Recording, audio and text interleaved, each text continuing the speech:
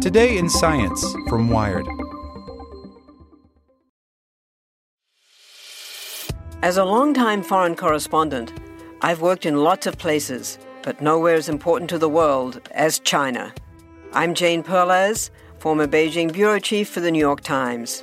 Join me on my new podcast, Face Off, U.S. versus China, where I'll take you behind the scenes in the tumultuous U.S.-China relationship. Find Face Off wherever you get your podcasts. Want to learn how you can make smarter decisions with your money? Well, I've got the podcast for you. I'm Sean Piles, and I host NerdWallet's Smart Money Podcast. Our show features our team of nerds, personal finance experts in credit cards, banking, investing, and more. And they'll help you make the most of your money while cutting through the clutter and misinformation in today's world of personal finance. You'll get clarity on strategies to help you build your wealth, invest wisely, shop for financial products, and plan for major life events. Listen to NerdWallet's Smart Money Podcast wherever you get your podcasts. Here's today's spoken edition of Wired. Today's edition is brought to you by TD Ameritrade, who's reinventing how you invest.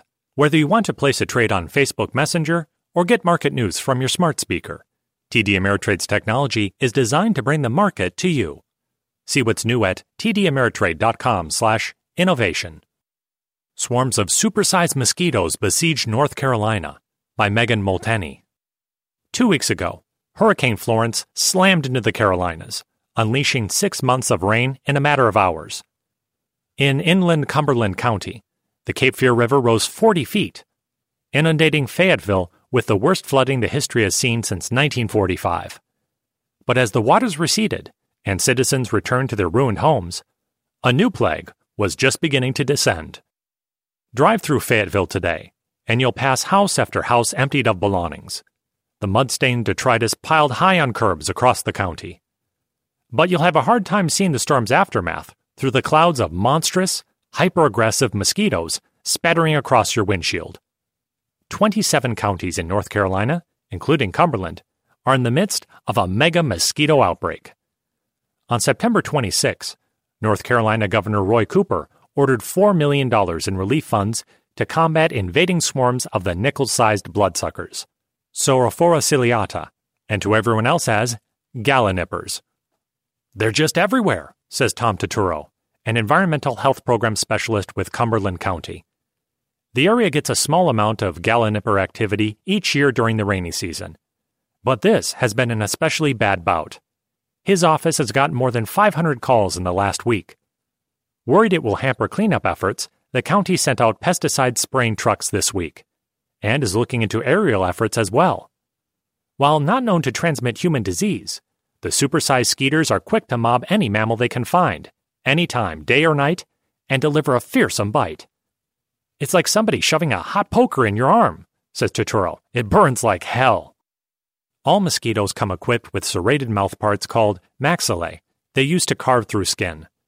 For most species, these structures are so small and sharp that you don't feel much more than a tingle to let you know you've been bitten.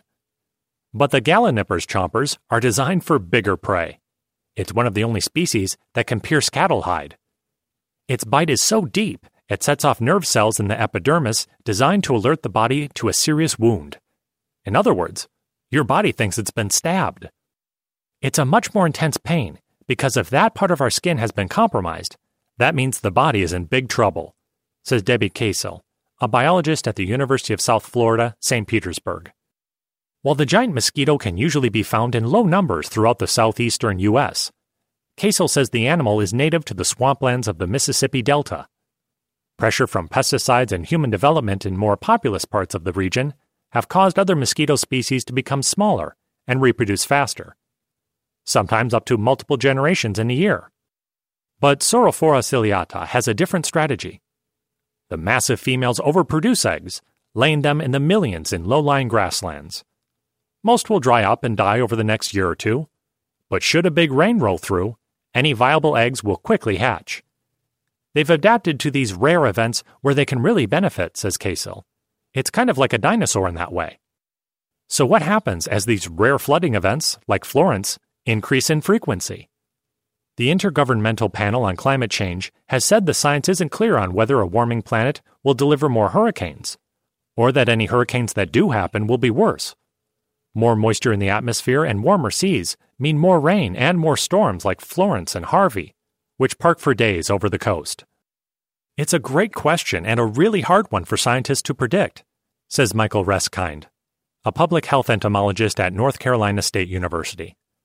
But I have to think that if every single year we have a major flooding event like Florence, populations of these mosquitoes would go up.